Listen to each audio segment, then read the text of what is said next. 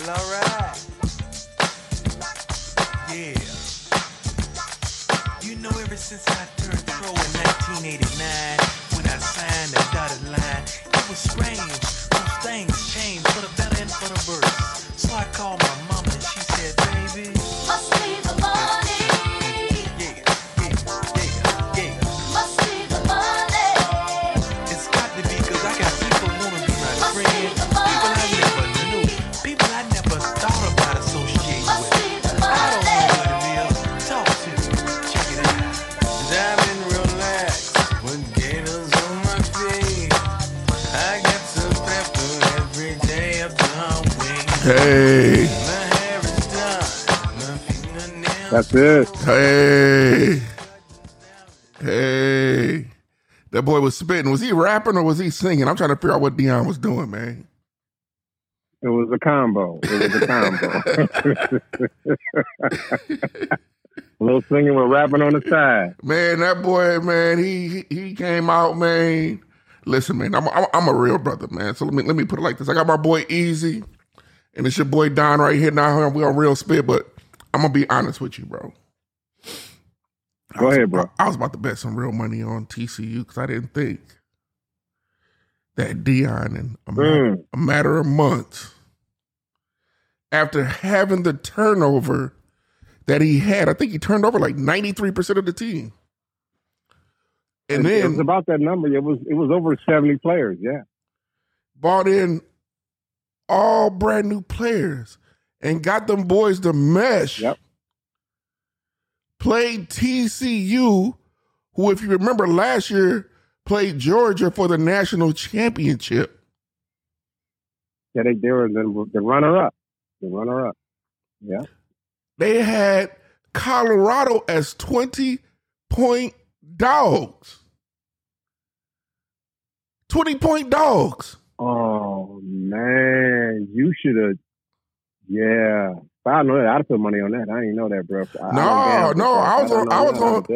I am not going to lie. I was about to take TCU in the 20, giving up the 20 because I didn't think that, I play football. I didn't think he can, you got to bring a whole team together against, I know that, TCU lost 3 or 4 players to the NFL last year, but still, damn. Right, but they weren't, it wasn't in the trenches either, so they didn't lose linemen. No, they lost the lineman to the NFL. They lost did the they? NFL. Okay. Yeah, I thought it was position player. Nope, they lost the lineman, wide receiver, quarterback. Yeah, they lost some running back. They lost some players, but man, that boy, Deion Sanders, the quarterback. Listen to these stats, Easy.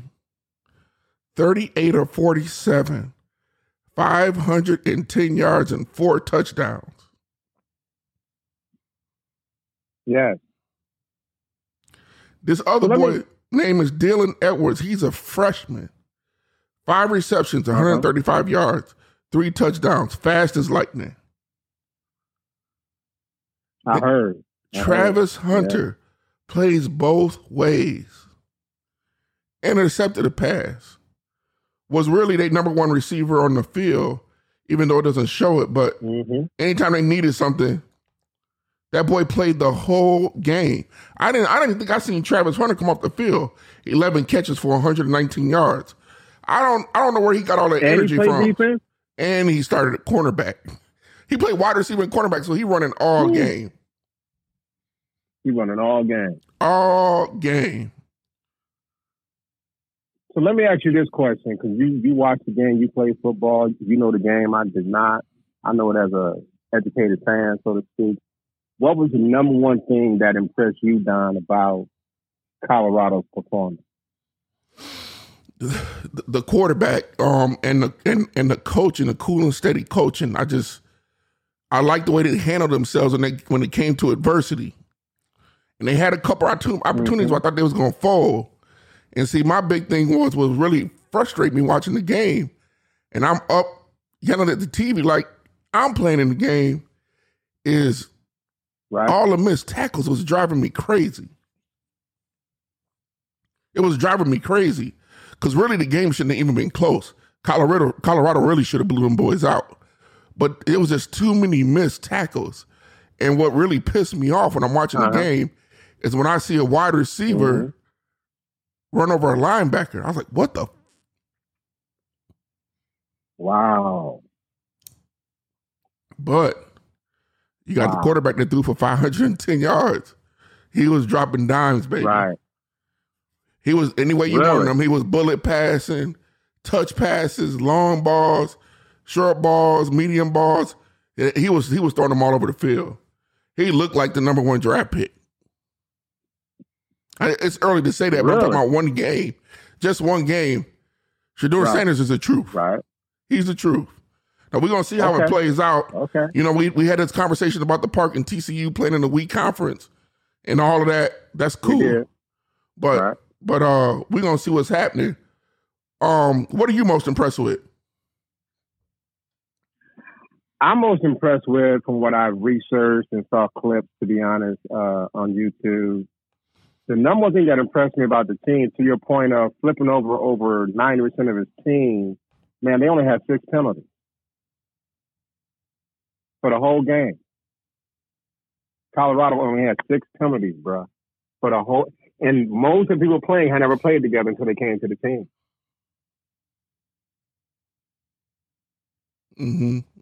That's impressive. Yeah. To me, that was the thing that, because I remember kind of going back, and we don't have to redo that conversation, but me and you were talking about our favorite team, the Chicago Bears. And one thing you told me, which I never forgot, was the one number you look at as far as how a team plays together in discipline, are they listening to the coach? Is penalties. Yep. That was about 8 months ago. And when you told me that, I never forgot that. So when I'm researching the game, because I didn't watch the game, I'm like, okay, well, where are the penalties at? How many penalties did they get? And when I saw 6, I'm like, first I thought it was for a half. And then I kept looking into it, researching, listening to people talking about it. It was for the game. 6 penalties for the game. Some teams get 6 penalties on one drive. They got 6 penalties for the game.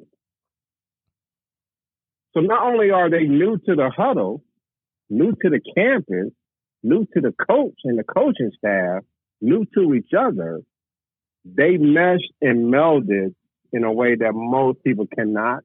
And I'm going to give credit to Deion Sanders, because I'm going to be honest, I was not a fan of him leaving Jackson State. I thought his work was undone. But what he's doing in Colorado, you cannot deny. I know it's only, to your point, it's only one game, but to hear the fanfare, and I respect the fact when he got on the mic, he talked about HBCUs. He did. So that's cool. I mean, for him to flip that thing like that, I mean, I was like, wow. I didn't watch the game, and I was blown away. I was like, and then I started reading the stats. I was like, oh my God, like, Dion did it. And he ain't done. He's just getting started. He ain't done. Well, it's interesting that you said that about him leaving, because we had a pretty long argument about that yesterday. Him leaving Jackson State. So, and it's interesting that you brought that up. What part didn't you like about him leaving Jackson State? For me, I think Dion has a little Southern preacher in him. And I think he didn't lie to the university. He didn't lie to HBCUs, but he sold them on a dream that he didn't get to finish. And I think everybody assumed that he was finished.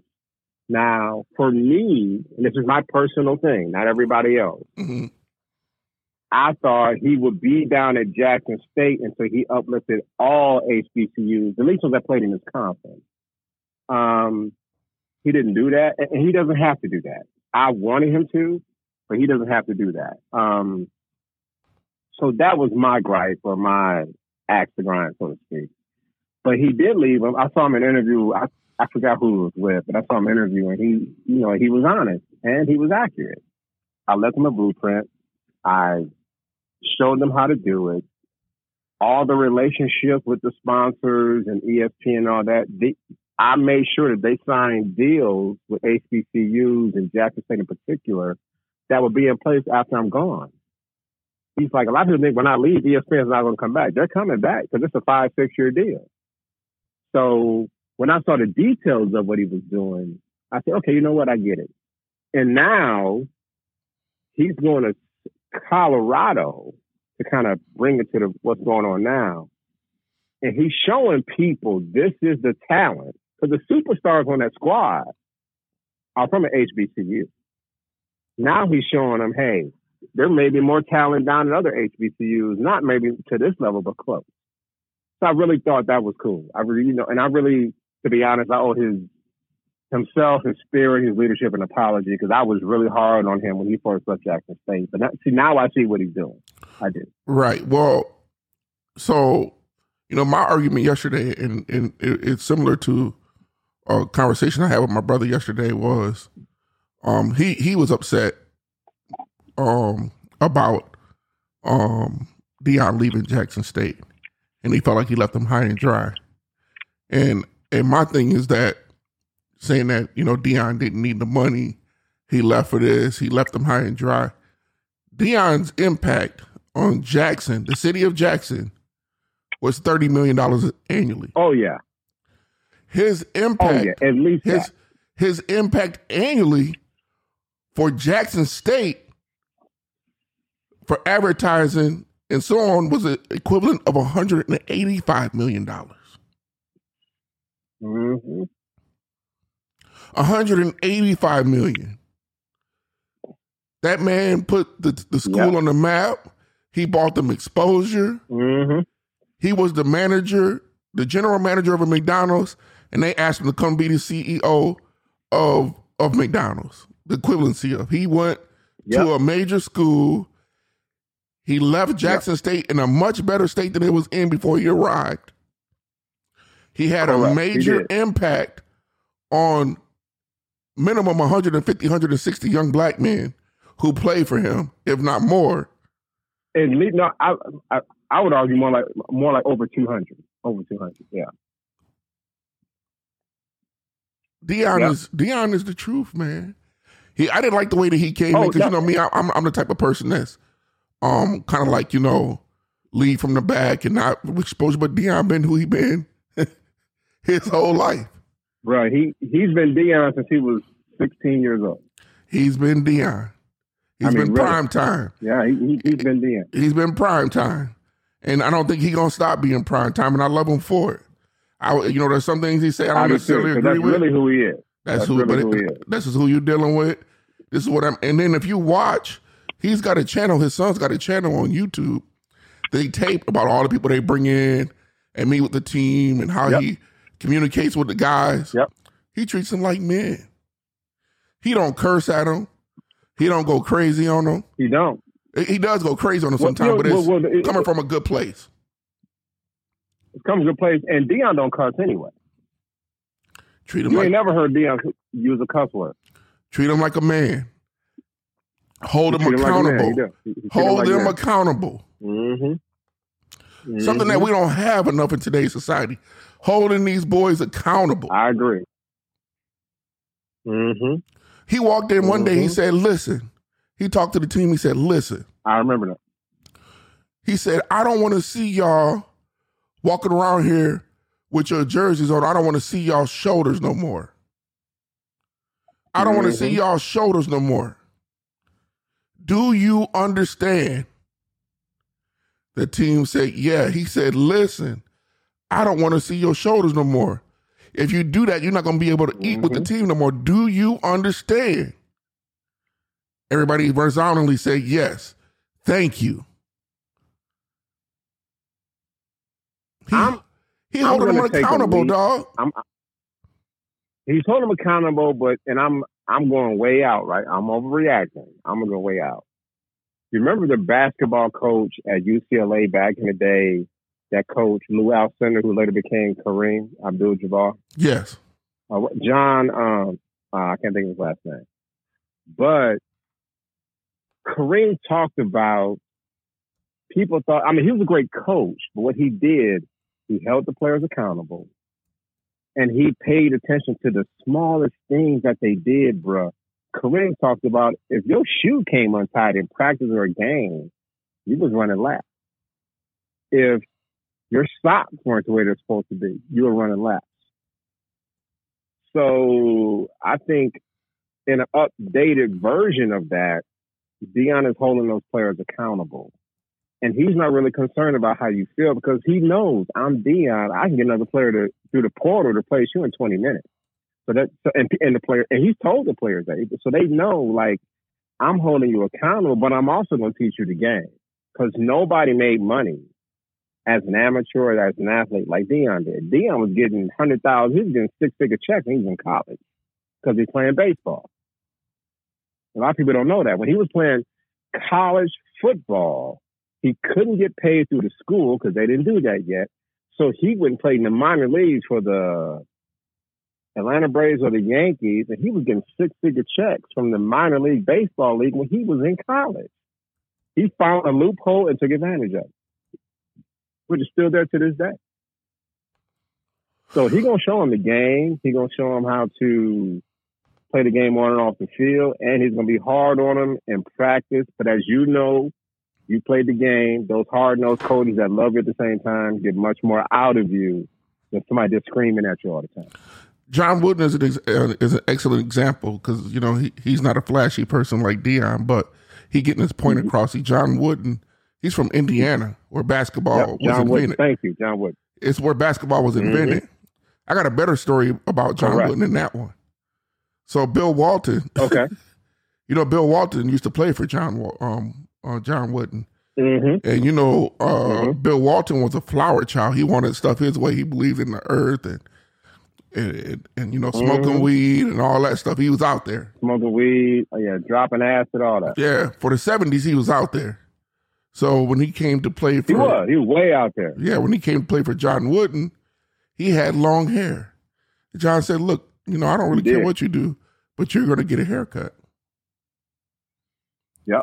So Bill Walton said, no, he wasn't. So John Wooden asked him, who do you plan on playing for next year? Because you won't be here.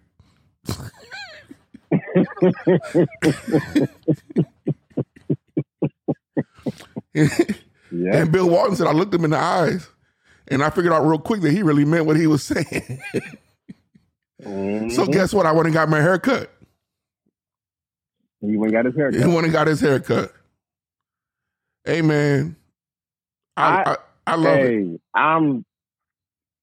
I love it. I think it's a new age of, but here's the thing though, what does all this mean, right? That's the final question. I'm going to start with Dion and go 2 tiers down. With Dion has accomplished great things, but he has always accomplished great things because Dion is from another planet, as I like to say. Some human beings do amazing things no matter where they are. You can put them on the moon and they'll just do what they do with no oxygen. That's what Dion is. What Dion has shown us is there is a way to flip your squad for the new, because some coaches spend all their time complaining about the portal. Dion said, I don't need to come. It is what it is. Let me learn the portal and use it to my advantage. That's what he did. But he used his charisma, his experience, his athletic history, his performance to attract players. And a lot of coaches don't like him because they don't have the same rap sheet. They don't have the same resume as he has. And so that's the thing that makes them a little jealous. So I think the next tier down is it exposes the country to quote unquote HBCU talent. It exposes, if I'm an athletic director at a major university, I'm asking my team, my scouting team, 2 questions. Why didn't you go to HBCUs in the first place? And when do you plan on going next year? Well, Colorado has the question. I think, go ahead. Colorado has an enrollment of 36,000 students. Out of that student base, 2% of that student base is black. So true. If you're a black player, the only reason why you're going there, and me, you know, if you're a baller, if you're a former baller, somebody with the resume of Dion tell you, do you want to come play for me? In the conversation, you going to play with Dion. Right.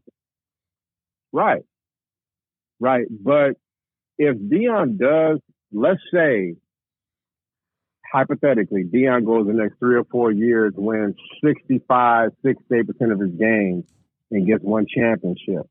Now, the NCAA, the copycat league, the association, all different conferences, they're going to go down to the HBCU conferences and try to pluck coaches that even sound like Dion.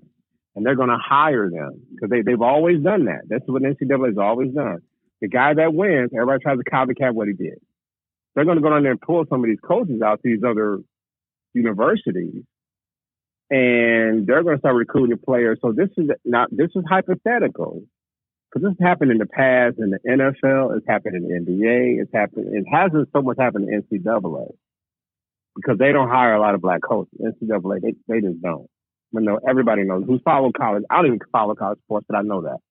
But considering if Dion goes 2 or 3 years and wins 60+% of his game, and let's say he don't win a championship, but he shows up to a championship game, not a bowl game, a championship game, and plays well as a team. That's not gonna happen. They ain't gonna be ready for that. Their defense not good enough for that. But I mean, it's the schedules. I'm not talking about this year. I'm not talking about this year. Oh, okay. I'm talking about the next 3-4 years. Next 3-4 years. Well, it's gonna be interesting to see what happens. Dion has said that. Yes. What do you do in this case, so right? Dion has. What are you doing in whose case? So I was saying one of their best players is his son, who's the quarterback. He actually has 2 kids that play for one plays defense and one plays offense. But correct. It's Shador.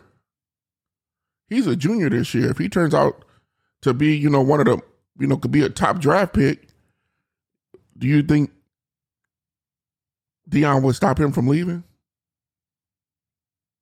I don't think Dion would stop him from leaving.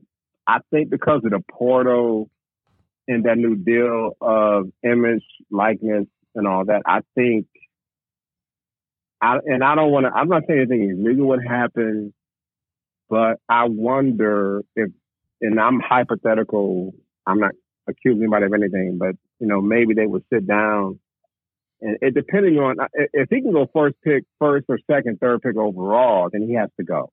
He has to leave. But if he's projected to be, anything higher than the 10th pick, he can get some deals, some image deals that are paying millions of dollars, and he can stay and play college a 4th year and then come back to the draft. Yeah, sports because unless he goes top 3 or 4 picks, I wouldn't come out. Right. Sports, you have a short shelf life to capitalize. Yeah. You got to capitalize when you can. Yeah, because it'll be interesting to see what happens after the year's over with. Yes. Mm-hmm. Yes. Now, if he gets, and again, we're hypothetical, we're reaching way out on that limb. That limb is skinny. But if we, to your point, based on a conversation, prior to recording, let's say he starts getting Heisman consideration, as in the top 20 people considered, and he's playing for one of the best coaches in the game, and all this, if all this stuff lines up, and he's projected to be a top 3 pick, I think his father would tell him, go. I'll find another quarterback, go. Because he's Deion Sanders. He'll find another quarterback. But I can't see him telling his son to, hey, do something that would hurt his future, his money, and all. He would. He'd say, son, go. I'm good. Go. Yep. I think he would. All right. Well, hey, man, I appreciate your time today, my brother. I appreciate it. You too, bro. It was good to reconnect after a while, no doubt. Yeah. We got to get it cracking again, baby. Mm-hmm. All right, fam. Well, I want to, hey, man. All right, now. Yeah, I want to tell everybody thank you for sticking in there with us. We're going to get some more episodes cranked out, real spit. And we're going to go from there. I appreciate y'all. Blessings. Yeah, I love y'all too.